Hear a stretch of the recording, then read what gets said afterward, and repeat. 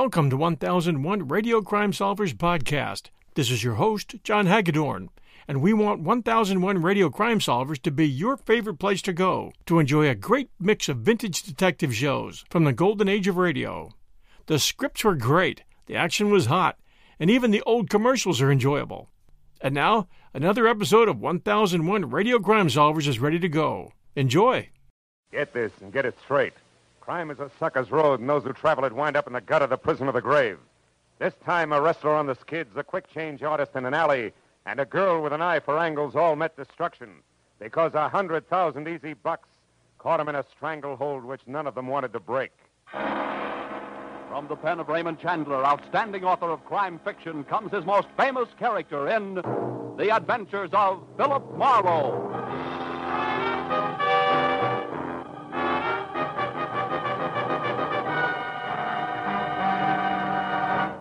Now, with Gerald Moore, starred as Philip Marlowe, we bring you tonight's exciting story, The Stranglehold.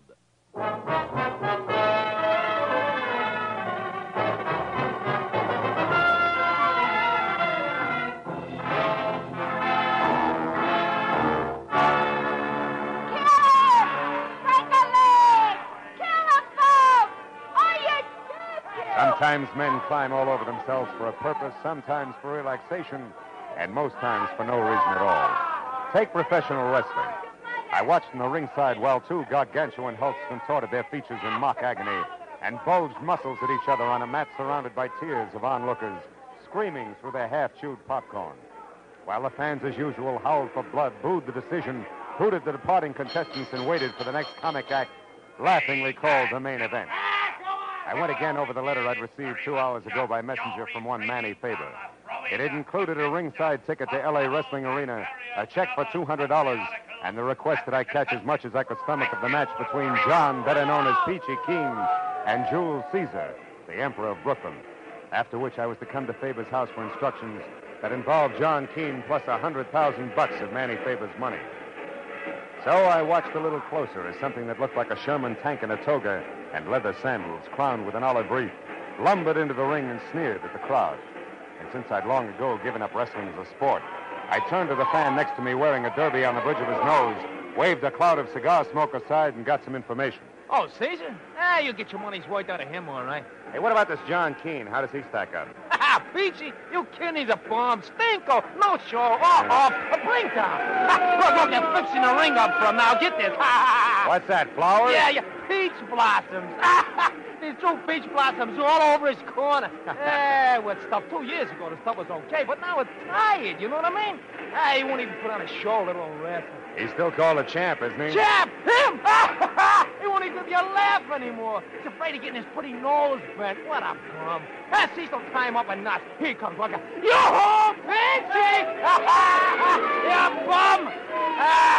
See what I mean with that profile? He ought to be a ribbon clerk instead of a wrestler. Yeah. Hey, what's that on the back of his robe? Are you kidding? That's a big peach, of course. Embroidered in gold on black silk. How do you like... Yeah. Go ahead. Hey, look, I hear them robes cost him $1,000 a piece.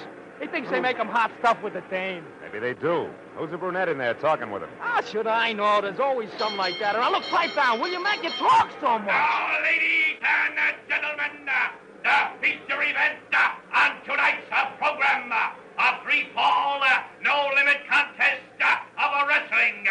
In this corner, at 278 pounds, the outstanding contender from the Atlantic Seaboard and Emperor of Brooklyn, Jules Caesar. Are you kidding?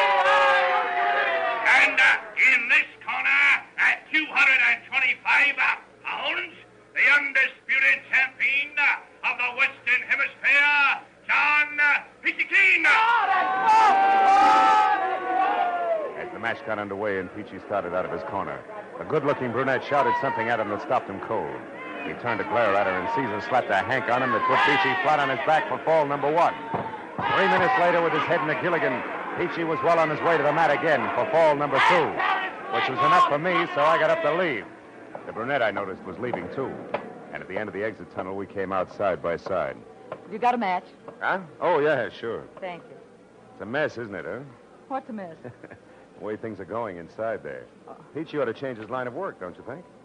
What's it to you? A laugh so far. What's it to you? You said something to him that knocked him for a loop, baby. What was it? A personal matter. Oh, how personal? Oh, about like that? Thank you, and step down, Philip Marlowe. And you'd better step out, too, or I'll whistle for a John Don. Nighty-night, Nosy.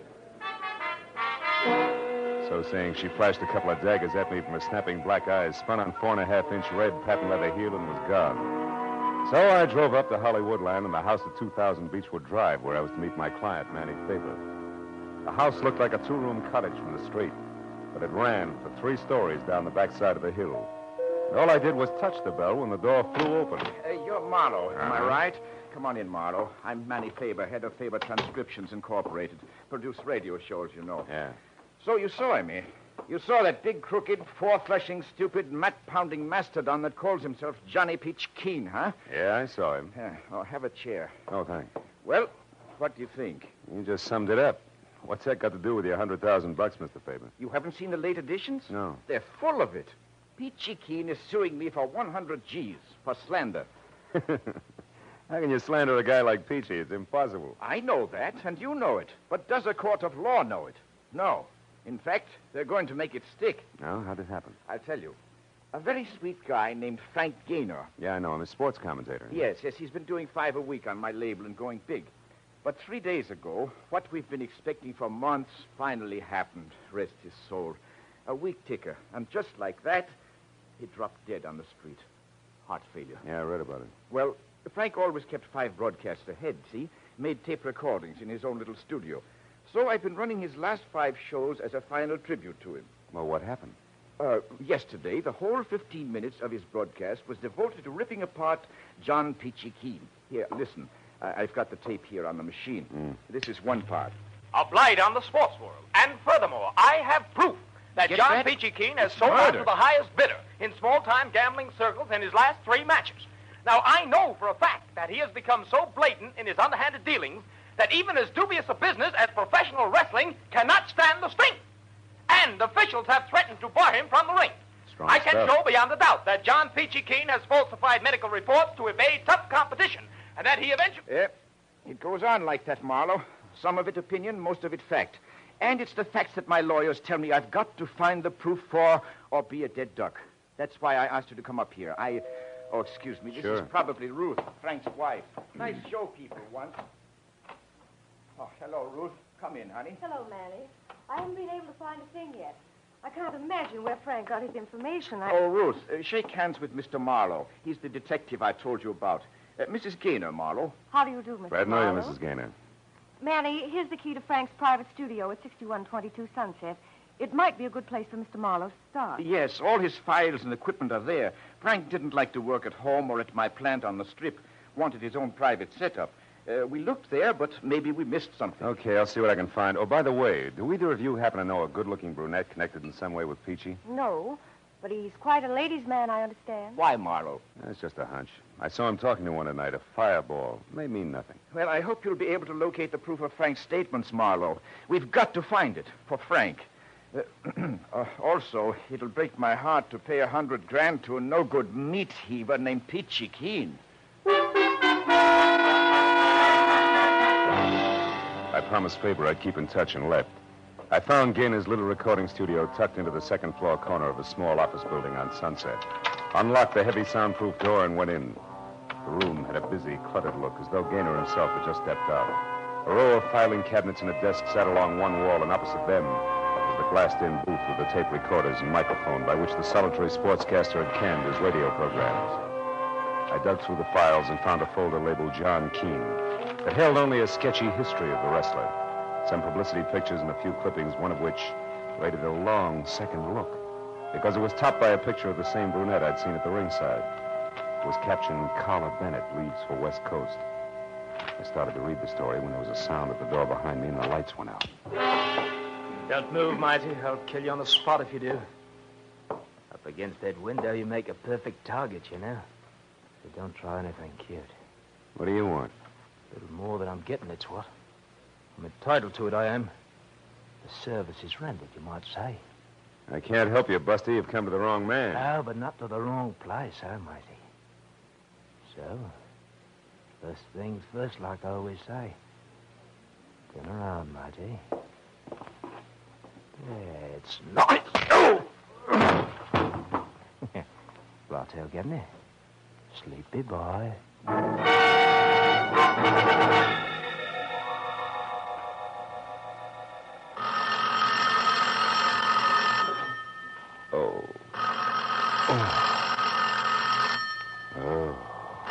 All right.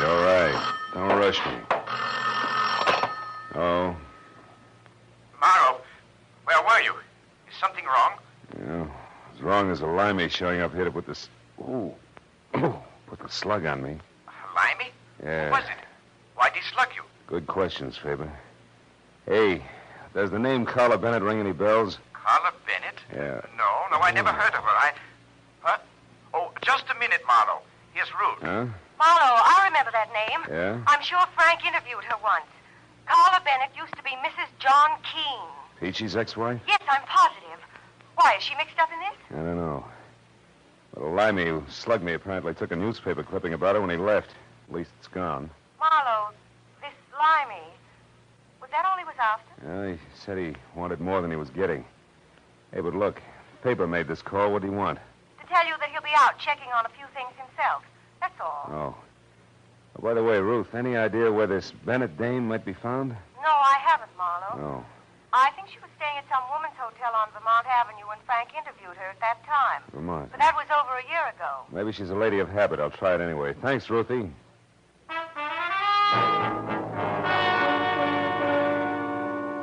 There were 3 exclusively female hotels on Vermont. And the second one I called had a Carla Bennett registered.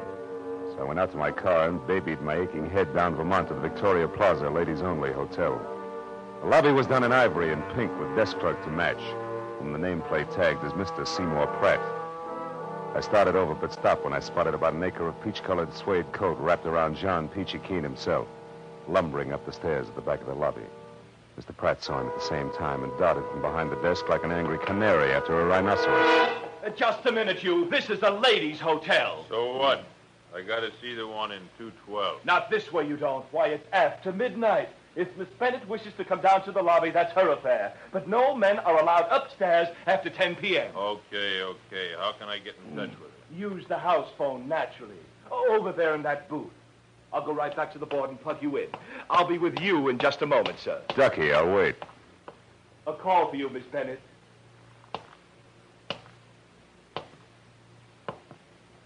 Good listening, huh? Now, see here. You know perfectly well you're not supposed to come back to this desk. This is for employees only. What about eavesdropping? Is that for employees only, too? Oh, why, how dare you Save it, accuse me of- Seymour. The guy in the booth there is a professional wrestler. If he finds out you're listening in, he'll tear your arm off and beat you to death with it. Better let me take over. Here, give me the earphone. Now, wait. Come on, give it to me. Okay. Now sit there like a good boy. Keep the key open and your trap shut. Well, it's no surprise. Where are you now, John? In the lobby, in a phone booth. You better come down, Carla. No, John, I'm tired. Will you call me No, tomorrow? wait a minute. What do you mean by that crack you made tonight when I was in the ring? Just what I said. I want a nice big slice of that 100,000 you're getting from Manny Faber. Why, you're crazy. What makes you think I'd give you one lousy penny? You will, gladly. You see, John, I know all about those visits you made to the Lyceum Theater. One of us come back to L.A., hasn't it, darling? Why, you sneaking... Oh, shut up. After the life you led me for 4 years, you big ape, I'm entitled to all I can get. And that'll be plenty. So I advise you to run right back now and tell your friend that I know all about your little scheme. And talk it over good, John. I'll be waiting to hear from you. All right. I'll do just that. And you're sure going to be sorry you stuck your nose into this one, Carla. Real interesting. Are you quite finished now? Yes, and you were a big help, Mr. Pratt. Oh, there he goes, peachy suede coat and all. So long, Seymour.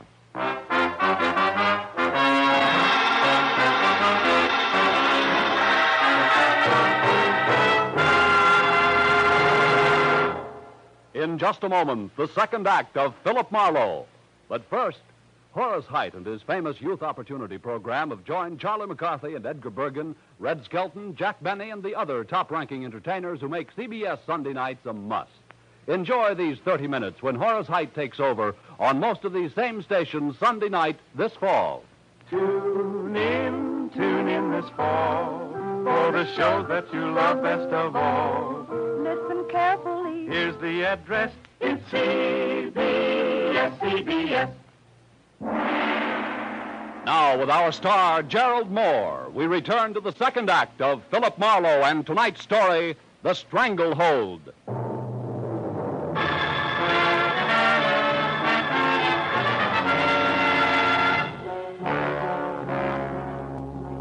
When Peachy Keen slammed out of the phone booth, he was burned to a crisp.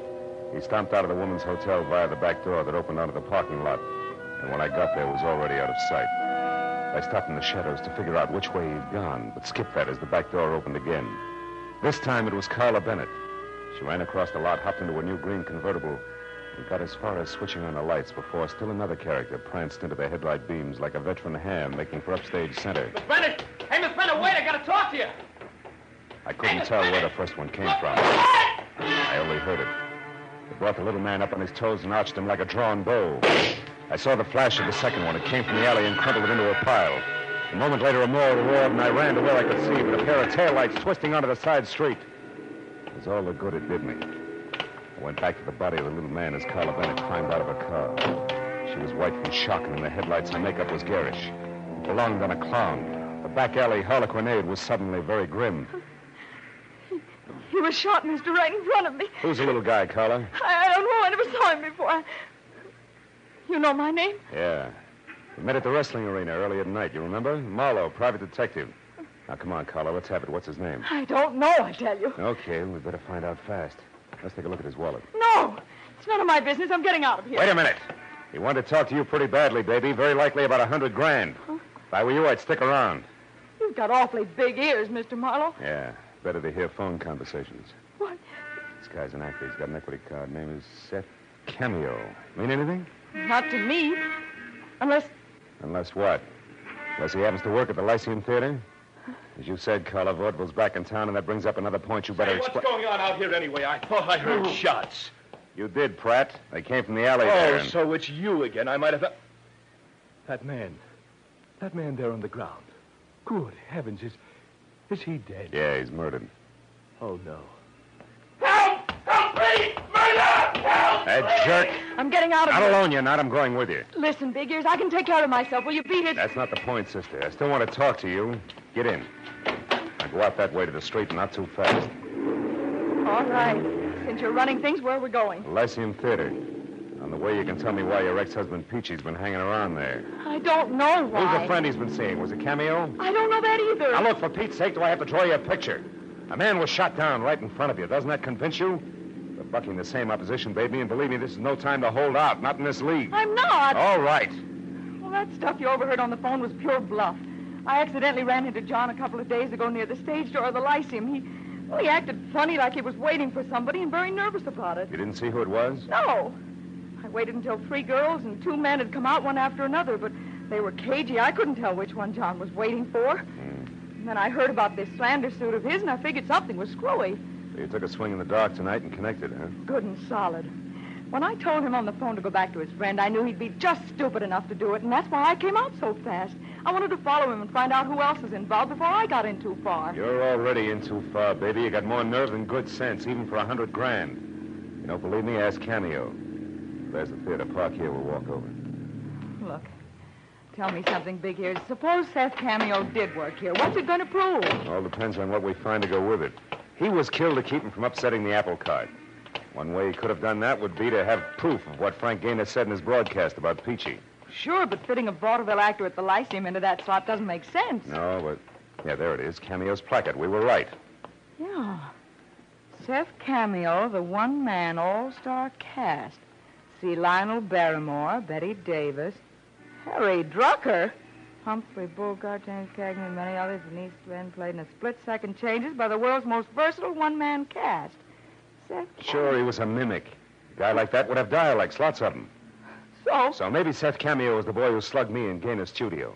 He was careful to turn out the light first, and he threw that limey jive at me to toss me off the track. And what's more, he... Uh-oh, we got company. Where? There's a little geezer over there. What are you doing there? Theater's closed. Last show's been over for hours. I know, you're the night watchman. That's right. Now, you better move along, kids. No loitering around theater. Just a minute, Pop. This Seth Cameo, does he have a limey number in his act? Why don't you come back tomorrow and ask him? Well, that's tougher than you think, mister. How about it? Does he do a limey? Limey? Well, now, let's see. Cockney, English. No, don't think so. Might have at one time, though. Been in the business for years. Good man, too. Best quick changer I ever seen. Has he got a scrapbook or something in his dressing room, do you know? Well, yeah, yes, he has. Got a box there with every bill he's ever played on in it. Most actors do. But the theater's all closed now, fella. Well, you've got a key, haven't you? Look, Pop, it's important. We got to find out right away. No, I'm sorry, Sonny. Can't do it. Look, it's real important. Take a good look. Very important. $10. Uh-huh. Yeah. Oh, I guess it wouldn't do any harm if you just want to look.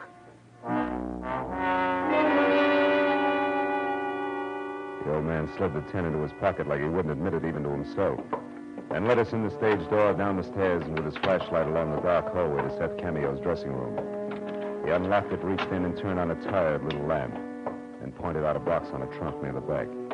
We picked our way over to it through a jumble of costumes that had been period pieces at the turn of the century. The box was lined with sentimental posters.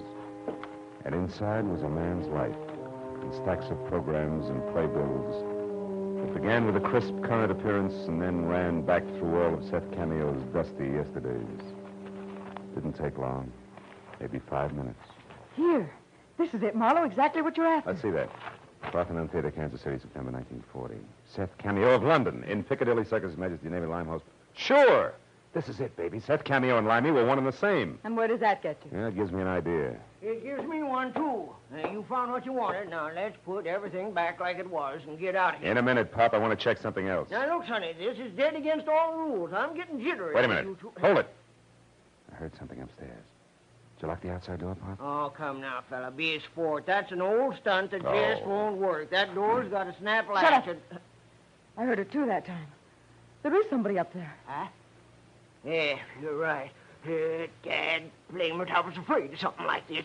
Now, look, you two. You stay right here and don't touch nothing till I get back. You hear? I'll go see what it was. Better switch off the lights, Carla. The brakes are going against us. What do you mean? Well, all this after-hours theater business can't be coincidence. Whoever came in upstairs has trouble on his mind. Oh.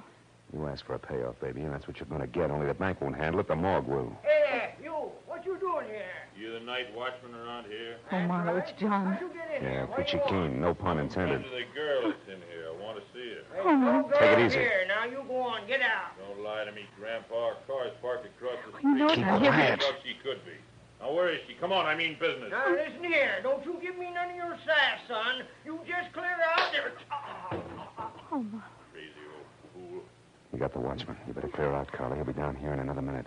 Now, look, go up that way and cross the stage. Go to 2000 Beechwood. It's the one place Peachy won't go. Manny Favors. And stay there till I call. You understand? Never mind. Beat it, will you? Go on. Be careful, Big Ears. Carla moved off into the darkness. I saw at the other end of the hall the inquisitive beam from the flashlight poking into dark corners as Keen eased down the stairs. I got my gun into my hand, plastered my shoulders against the wall beside the open door, and waited. I didn't have long to wait. I heard him stop in the hall outside, and then the beam of the flashlight crept over the floor and up to the wall, and then slowly, carefully circled the door frame. Carla? I heard him moving closer. Then the barrel of a snub-nosed revolver inched into the room. I know you're in here, Carla. I waited until I could see the big fist wrapped around the gun. And I brought my .38 down hard. His gun flew to the floor, and I swung again for his head. Why, you? The rest only blinked and lunged for me. I'll kill you. Not tonight, Peachy. I may need it. I'm getting my hands on you. That's your problem, big man. Fall down, will you? I'll get you. I'll kill you. Go down and stay down. Wow. You gotta chop that guy down like a tree.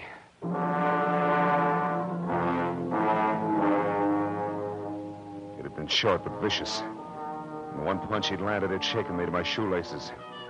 The wreckage of costumes, props, and a lifetime of old theater programs was scattered over the room like big moldy snowflakes in the crazy ankle-high glare from the still burning flashlight. As I sagged down onto a trunk to catch my breath, I saw something that brought me right back to my feet again. An illustrated program from the King's Theater in Buffalo that gave me a new slant on the whole mess. It billed Seth Cameo as the man with 1,000 voices, the perfect mimic. And the act that had followed him for a 30-week run was a girl whose face I knew well. I ran out of the theater into the nearest cab stand where I sent one driver to get the police over to the theater, and with another, I headed for Manny Faber's place on Beechwood, and what I was positive would be another murder. When I got to the front door, I knew there was no need to hurry. It was all over. Come on in, Marlowe. I've got news for you. It was Carla with a gun in her hand. And on the floor in the corner, her face tight with pain, was Mrs. Ruth Gaynor, glaring hate up at me like a wounded panther. There she is, Marlowe. I recognized her as soon as I saw her. She's the one Peachy was waiting for outside the Lyceum Theater.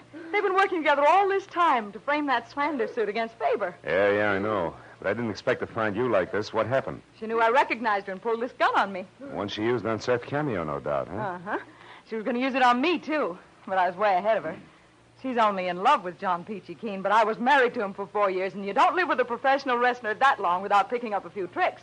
They call you the weaker sex. What is it, Ruthie? Your elbow? Is it broken? Let me alone, you two-bit flatfoot. I'll call a doctor and get you fixed up. For one reason only, I don't even like to see a black widow spider suffer.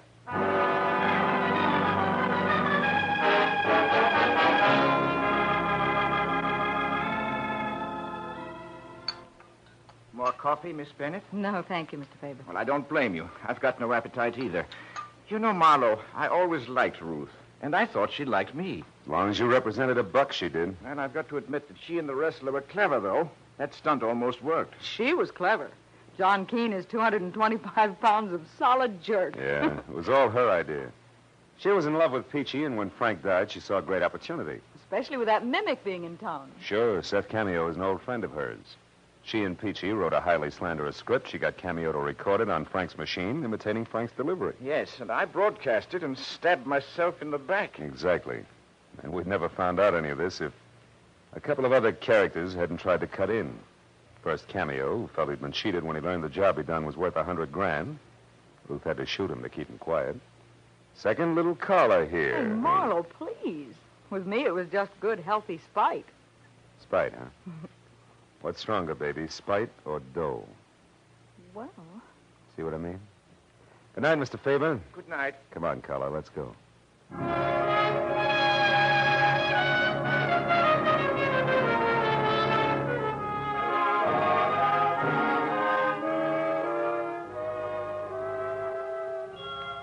We didn't go home directly. We went on up Beechwood Drive, high into the Hollywood Hills, and parked where we could look out over the sparkling, sprawling city.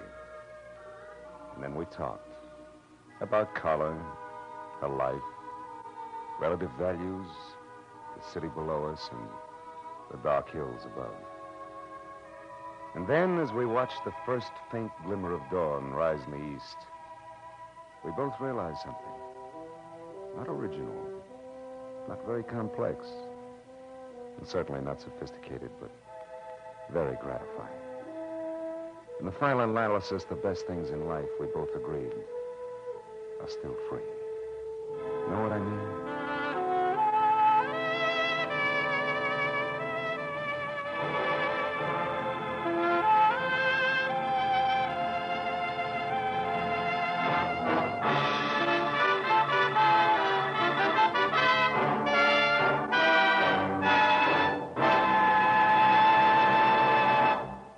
The Adventures of Philip Marlowe, bringing you Raymond Chandler's most famous character, star Gerald Moore, and are produced and directed by Norman McDonnell. Script is by Robert Mitchell and Gene Levitt. Featured in the cast were Vivi Janis, Ted Von Eltz, Charlotte Lawrence, Barney Phillips, Tony Barrett, Peter Leeds, and Junius Matthews. The special music is composed and conducted by Richard Orant. Be sure and be with us next week when Philip Marlowe says... I didn't know it, but I was caught in a smokeout that led from a search for a lady in black, past murder at a highway inn, to gunfire in a crumbling warehouse. And all for a girl, already dead in the morgue.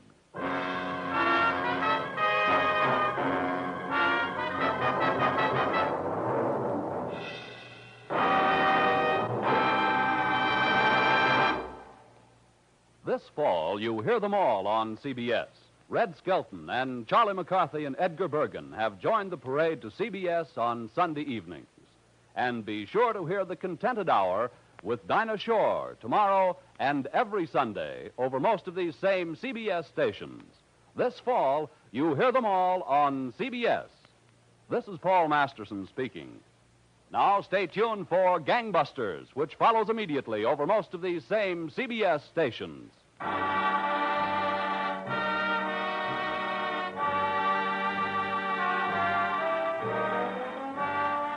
This is CBS, the Columbia Broadcasting System.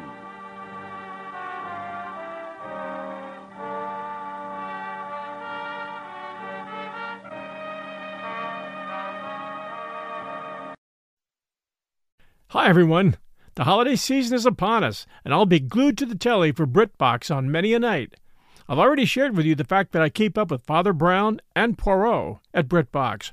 I also check out their new stuff, like the new series Archie, which tells the story of Archie Leach, otherwise known to millions of filmgoers as Cary Grant. This story comes from his daughter Jennifer Grant and ex-wife Diane Cannon. It's a series. The performance of Jason Isaacs, who plays Cary Grant, is top-notch. I highly recommend it. You can only find it on my favorite TV, BritBox. Sign up to BritBox today to stream Archie and other fan favorites today from any device. I have a special limited-time offer for my U.S. and Canadian listeners.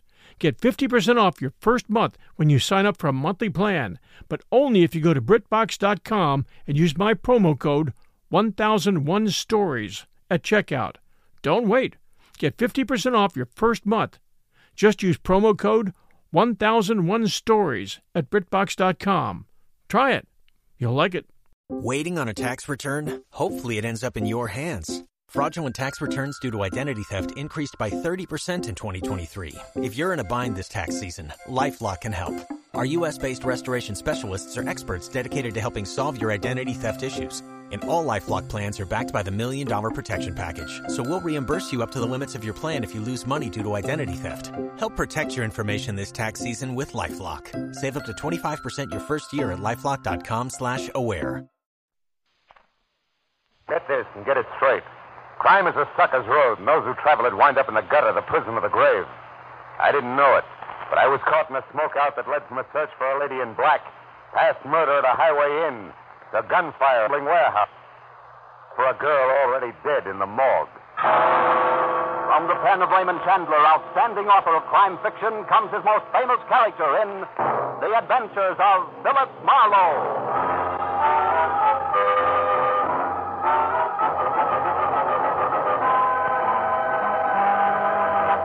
Now, with Gerald Moore, starred as Philip Marlowe, we bring you tonight's exciting story, The Smokeout.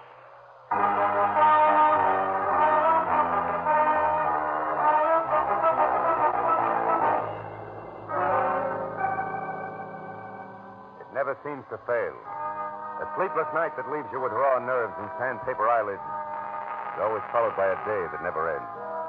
A kind of long, tough day that keeps you on the move until life in the city is finally reduced to no more than a confused, clatterous stink of exhaust fumes and an aimless mob of shallow people milling around, looking for nothing but a chance to con each other out of a lousy butt. And this was no exception.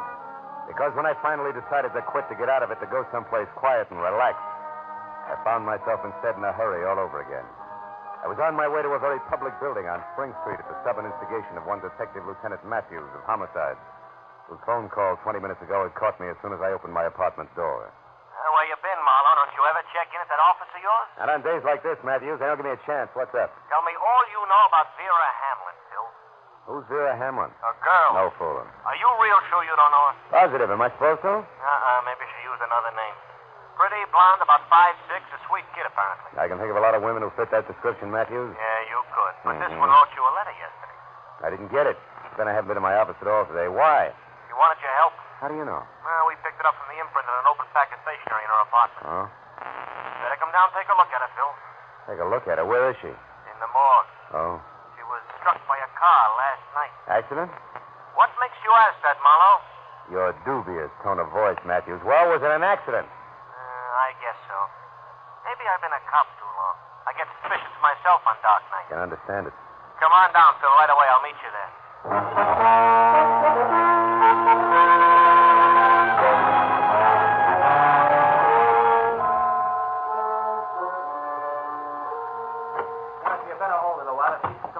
Oh, here he is now. Hello, Phil. Hi.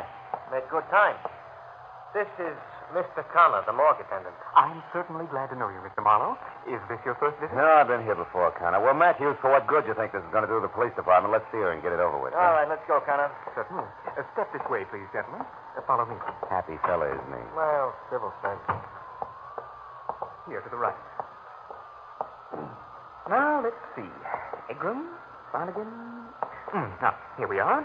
Hamlin, Vera.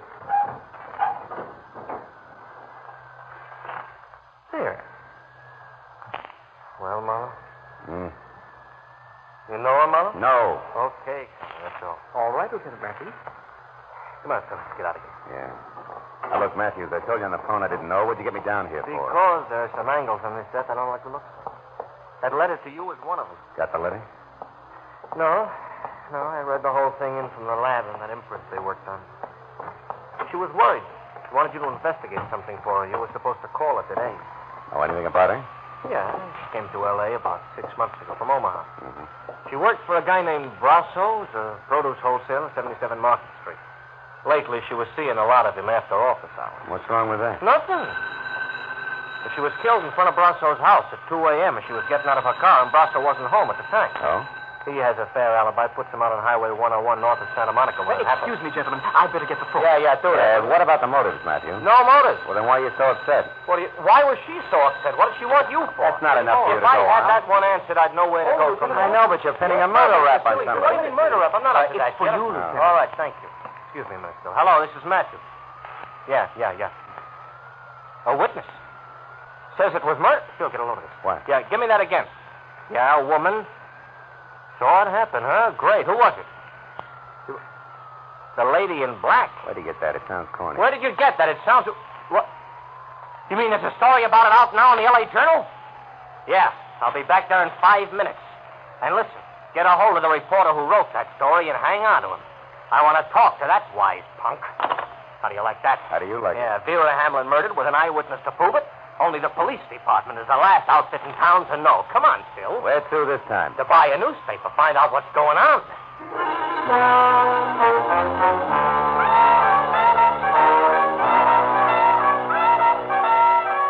Matthews was boiling as we left the morgue and headed to police headquarters.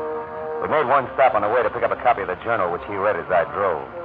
The kind of smoky, well-illustrated sensationalism that clouds issues, doubles police work, and sells papers. Revealed exclusively to the Journal tonight that she was an eyewitness when a mad killer purposely swerved his speeding car into curvaceous blonde beauty Vera Hamlin outside her lover's Brentwood home late last night. If that's journalism, I'll eat my bag. Keep reading. You're a cop, not a critic. Yeah, but I got taste. The lady in black will appear at police headquarters at 9 o'clock to reveal license number and description of the murder and the shocking death which police have already labeled accidental nuts. Come on, Marlowe. I felt a little sorry for Matthews because the way things were breaking, the Vera Hamlin deal was a cinch to become one of those involved screwball affairs where nothing goes according to the book, and I was glad I never got a letter. Now it was none of my business. All I wanted to do was drop Matthews off, get away from the whole thing, and try to forget about it. But when we piled up behind the waiting squad car at headquarters, a gang of night-beat photographers draping the stairs stopped us. Give you a right, Lieutenant. Is your witness going to show? It's 9 on the button. Where's the lady in black? Oh, I know. I didn't find out there was a witness till I read it in the Journal. Yeah, that was a dirty trick. Hiya, Marlowe. Hi, Abbott. You're an old-timer, Abbott. You guys ought to keep punks like the Journal squirt in line. They just make it tough on everyone. Oh, don't blame us for that guy. He's burned up, huh, Marlowe? You blame him? You know as well as I do, the Journal picked up that witness right here. Kept her under wraps until they had time to break the story. Well, he shouldn't let it through him. You know, guys like that usually hang themselves. Sure, after the damage is done.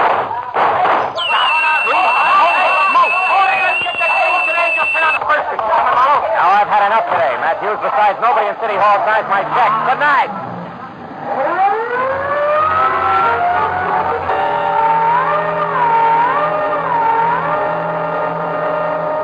I watched him out of sight and drove to the corner where one of the reporters told me that the green sedan had a lady in black in it. Whoever had fired the shots had gotten away clean. So, with that to think about, I drove back to Hollywood and tried a double scotch in a quiet bar. Yeah, it didn't work. Half hour later, I ended up in my office with Vera Hamlin's letter open on my desk. Enclosed were 5 $10 bills and a souvenir postcard from a place called Moon's Point on Highway 101. Penciled across the back with a word. I think this place means trouble to Dave Brasso. I don't know why, Vera. Maybe it was the memory of the girl's face in the morgue. Oh, maybe it was a stack of wrinkled tens on my desk that made me do it. But whatever it was, I went to my car, drove out past Santa Monica, and it took me an hour to get to Moon's Point on Highway 101. An isolated huddle of grimy filling station, rickety six-cabin auto court, and weather-beaten lunch counter and bar, squatting beside the highway. I pulled up at the parking lot and went into the bar where the source of the quaint name Moon's Point met me. Moon himself. He was round, pale, and soft as a lump of green cheese. What can I do for you, mister? Dave around? Dave who? Brasso. Want to see him on business. What kind Private of business. Oh. Okay. Sure, Brasso's here. Out in cabin number 4 there is Mr. Stipple. Oh? You can got that back there, Doris, there if you want her. But I don't think they'll have much time for you, fella. Why not? The late paper just come in, the L.A. Journal. Is that all? I got much later news than that for him.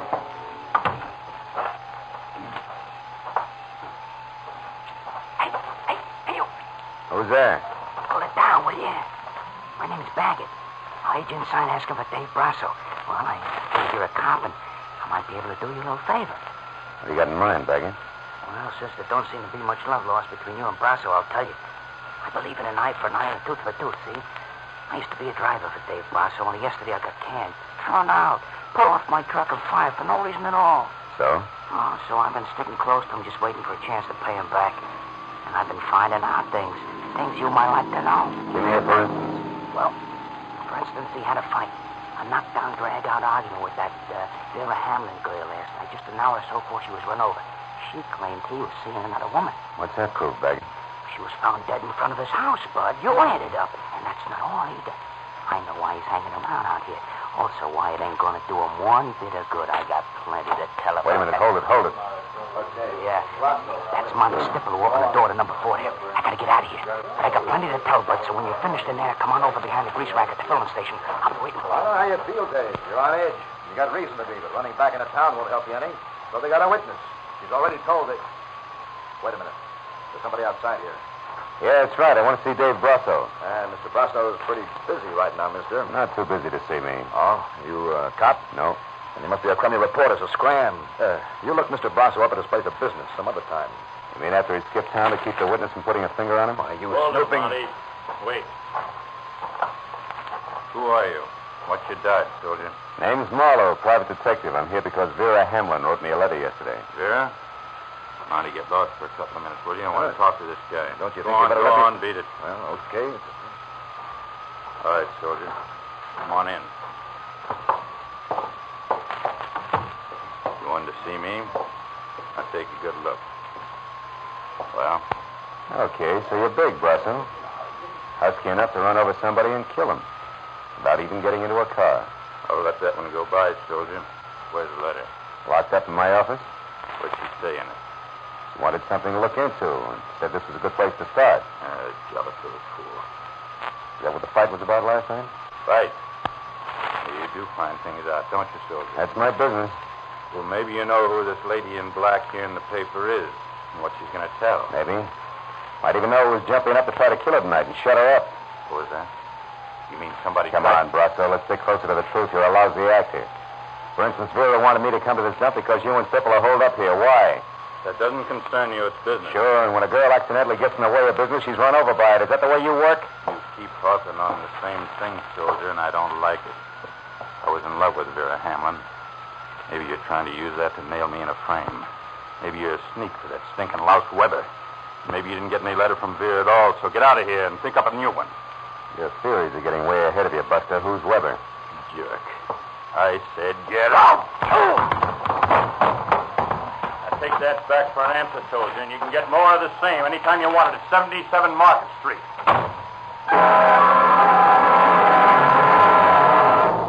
Brasso's hair trigger left with 200 pounds of shoulder behind it. Piled me out of the door and flat on my back in the gravel. Which tallied my interview with him at 0 with one minor exception. My spiteful informer, Baggett, had some basis intact for his story, so I dusted myself off and made for the rear of the deserted filling station where the grease rack stood. There was nobody around. I waited a few minutes for him, and then I skirted wide around the auto court and looked in at the scaly window at the bar. Stipple was there with his nose in a beer glass, but no Baggett. I circled the building quietly, found nothing but indignant spiders and dark corners, and decided to try the grease rack again. When the back door to the bar opened, and Moon came out with a flashlight and a pail of garbage. He was halfway to a rack of cans when he froze, like a bird dog with one foot in the air. Holy mackerel. His flashlight stabbing at a man's hand, hanging out over the edge of a shallow ditch. Look there. There's somebody laying in the ditch. Yeah. No wonder I couldn't find him. It's Baggett with a knife in his back.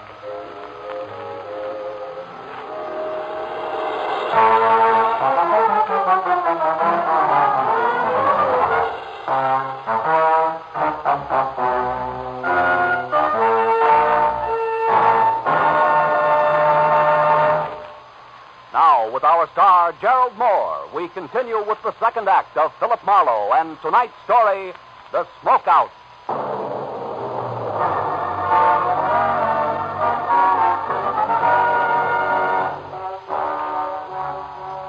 Even as death quietly hardened the hand at the edge of the ditch, the wheezing, pudgy circle known as Moon was already worrying less about why murder was sprawled at his feet, and more about what the violent slaying of the truck driver was going to do to his roadhouse business as usual. Didn't make for wholesome listening. Dave Brasso, that Monday Stipple, all of them. They can take their trade and their trouble somewhere else. I got to make a buck like the next guy, but I sure ain't going to do it this way. Why, overnight it just... Hey, wait a minute, Moon. What troubles are you talking about? Brasso and Stipple, I mean. What is it? Come on, speak up. It may be important. To who? To me and the law. To Baggett here. Maybe a girl who died a little ahead of her time. A girl who what? Hey, mister, you're talking in circles. Yeah, sure I am. And we don't have time for that, do we, Moon? Here, let go of me. Are you going to talk? What's that? Well? Okay, I'll tell you. There's no international secret. Now, get your hands off of me. All right, we'll make it fast. The setup, what is it, Moon? Too much competition. Another produce outfit run by a guy named Mike. He's been picking Brasso's trucks off along US 101 every other night. Sometimes it's a well-planned accident, and sometimes just sloppy hijacking, but all else is trouble. Trouble Brasso can't prove, is that it? Yes. That's the reason for Monday Stipple and the meetings out here. Stipple's supposed to get the proof for Hey, wait a minute. There's a guy going for the car next to mine. Oh, that's Brasso, Marlowe. And like I said, I've had enough. For my dough, it's time to call the cops. Good luck, sucker. Dave Brasso was out in front by no more than 30 seconds, so as I ran toward my car in the wall of dust, his tires had kicked up. I figured I had an even chance of catching up with him before he got back to Santa Monica and into heavy traffic. But I figured differently when I had one hand on the door of my car. I had to. Company said so. I'm holding a gun. Please don't move. She was standing someplace behind me, and when I did as told, she moved around in a wide, careful arc until we faced each other across a chunk of dark night.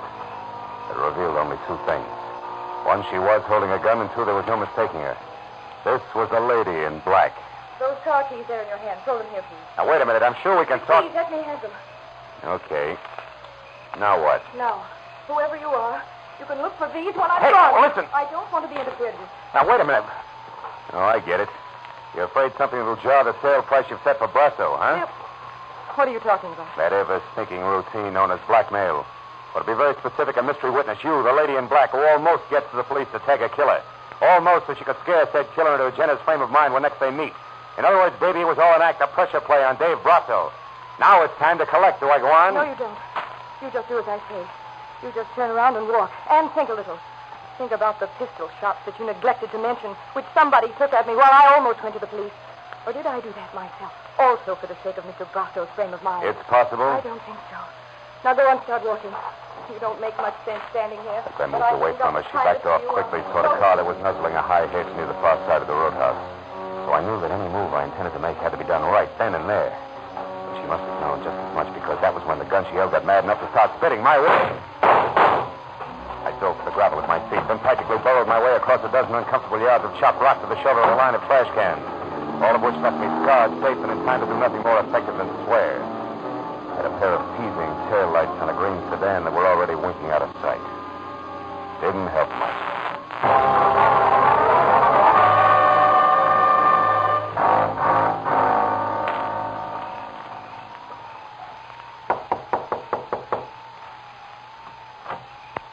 Well, what do you know? The private detective again. Well, what's it this time? Bill Brasso, Stipple, is he in? No, he isn't. That's funny. No, I don't think so. I only think you're funny. The panic, Marlowe. Moon and I have been watching you comb that gravel out there searching for the key. We couldn't catch the chatter, but she certainly made you look stupid. And just so you don't go on looking that way, don't bother playing so wide-eyed about Brasso being in here either. You see, I know you know he isn't. It won't work, sonny boy. Maybe a little pressure will. I doubt it. I don't bend easy, Marlowe. Also, I don't happen to know where Brasso went. But just so nobody gets too upset or quick with a gun, maybe we have to go back over to the bar to chat. Moon's expecting me. Besides, it's cozier there. It won't be once the cops start pouring in. Incidentally, it makes it your turn not to play dumb. I mean Ernie Baggett being very dead out in the back. Even Stephen, huh, Marlowe? Yeah. Okay. I know about Baggett.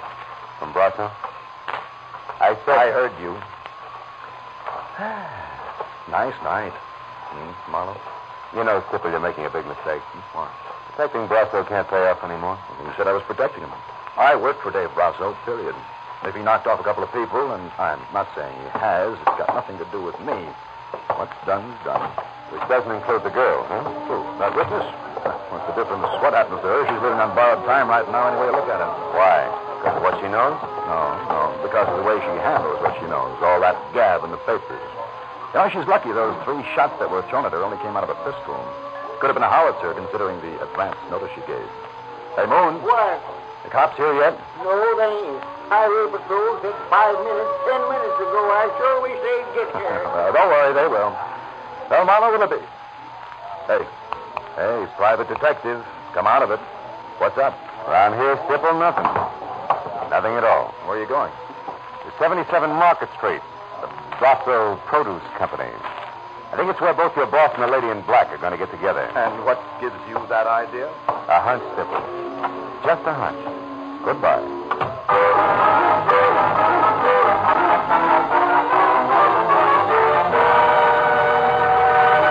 Brasso Produce Company was a half a block of corrugated metal warehouse crouched behind a wide loading ramp, which at 2 a.m. bustled with enough noisy, fresh vegetable business to turn night into day.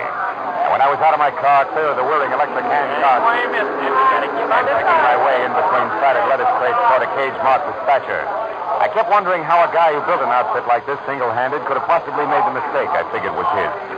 I stopped wondering when a face that had been stolen from a hawk pressed itself close to the inside of the cage and yelled at me. Well, what is it, mister? Talk up fast, will you? I'm busy here. Wait, please. 681 out now. I want to see Dave Brasso. Oh, that's he isn't here. Dispatcher. Yes. 21 a bushel. Right. Brasso's not in his office, mister. I'm not sure where he is. I'm not sure. You a cop? No, private detective. With expense account. Will 5 help? He just paid 10. Oh, let it ring. Come on, Buster, this counts. Here's 10. The lady in black? Yeah. Keep it down, will you? She stood around for maybe 20 minutes before she got talking to me. Not a bad-looking doll. All right. Now, where'd you send her? Come on, you got your 10 talk. Hang on just a minute. Where? The old shed in the back. Used to be a warehouse. They've got a real private office there. You'll probably catch up there if you run. I'll probably try. Thanks. The ex-warehouse turned out to be an ugly huddle of parched cobblers teetering at the edge of a deserted cobblestone alley and quietly dying of old age. And except for a flicker of light from an open door deep inside, it was as dark and as quiet as the lining of a frock coat. Until I stepped in front of a gun, it was no surprise. When I told you that I didn't want to be interfered with, I meant just that. Now, without shouting, who are you? For one thing, a private detective named Philip Marlowe. Another, a guy who's still working for Vera Hamlin. You were working for Vera? That's right, but not swinging in the dark. Which means what? That you never saw Vera Hamlin killed in the first place. And that all this lady in black razzle-dazzle strictly a smokeout. Vera was my sister, Marlowe. Her letters told me all about Dave Brasso, about what he meant to her, about the runaround she was getting from him. So you added that to a phony hit-and-run accident and decided to pose as a surprise witness. So that Dave Brasso would try to pick you off and reveal himself as your sister's killer, if you lived through it. Right. And now, Marlowe, Marlowe, quick. Get back. Brasso just turned that light off in there. He's coming out, and I'm going to meet him. No, don't. Look, Listen. If you want to help stay where you are, keep quiet. Oh, brother. I'd better be right. She moved one slow step at a time toward the long, thin triangle of light the open warehouse door spilled across the sawdust flooring. I slid my .38 from shoulder holster to the right hand, and the hair on the back of my neck started to crawl. And suddenly, there was nothing to do but wait. You can stop right there, Mr. Brasso. Huh? Who's there? Who are you? A girl named Hamlin, Mr. Brasso. Frances Hamlin. A girl who knows all about how my sister really died. It was only a sudden flash of light, but there was no mistaking it. It was a pistol raised and aimed at the back of Frances Hamlin's head. It was all the cue I needed. Drop it, Sybil! Don't shoot again! Don't shoot again! Marlowe, quickly, Brasso's get out. Yeah, but he's harmless, honey. He and Stipple aren't on the same team as far as your sister's concerned. Did you hear that, Brasso? Yeah, I heard you, Marlowe. Then Stipple killed my sister. Why, Marlowe? I don't know. He's the one to ask about that. All right. Why, Stipple? Dave, why did you do it? Dave, stay back. Why? I did it because she caught me at my place, caught me talking to Mike Weber. You worked for Weber, for the guy who was wrecking our business? Yeah, Dave, please, I didn't know what I was doing. She was going back to you to tell you what she saw. You louse! You've been double-crossing a louse! Dave, that's enough. No, it isn't. Please, Dave. I've got something to finish.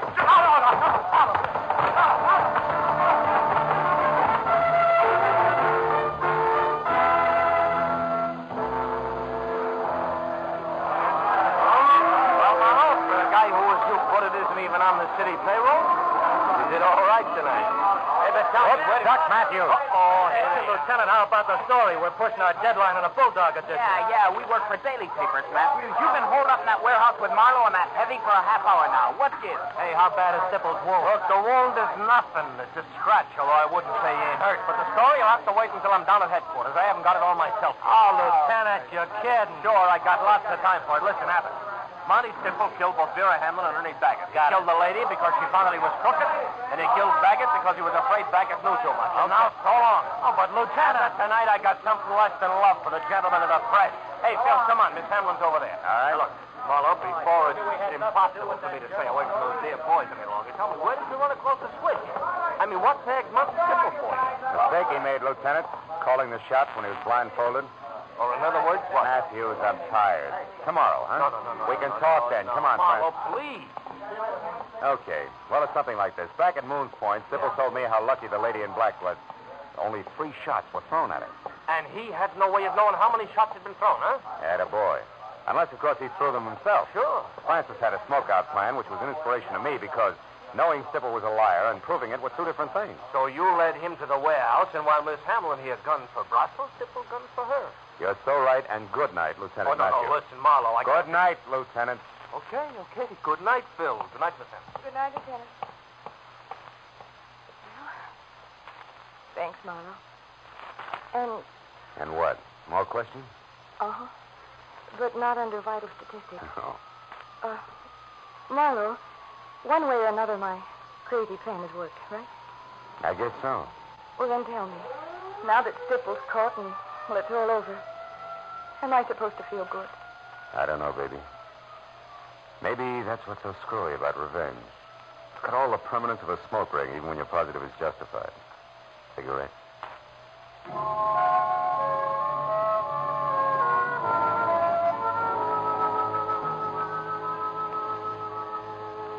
I'd been dog-tired when it started. Whipped. Fed up with the city and the aimless, milling mob of shallow people. Always hungry for a buck that made it move. But now as I drove through the quiet, empty downtown streets and listened to Frances Hamlin talk about her sister, who had never been anything but nice, I stopped thinking about those money grubbers and thought instead about the ones like Vera. All the people all over the world who sometimes get in trouble because other people won't realize the world is not for sale. Yeah. The Veras are the ones to keep in mind. And that was when I decided that I was only tired, not whipped, not fed up. All I needed was a good night's sleep. So I went home and got it.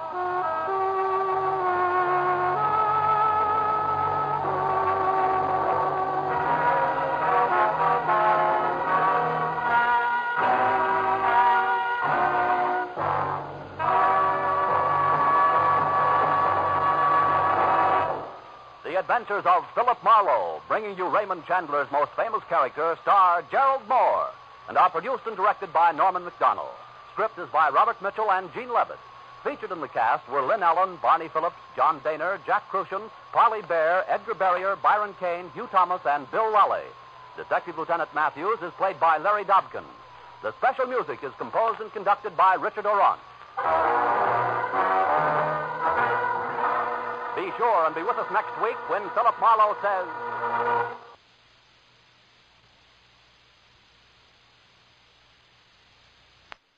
That wraps it up for tonight's show at 1001 Radio Crime Solvers. We really enjoy good reviews, so when you have a chance, say something nice about a selection of shows, or maybe suggest some to us. Thanks for joining us. See you next time.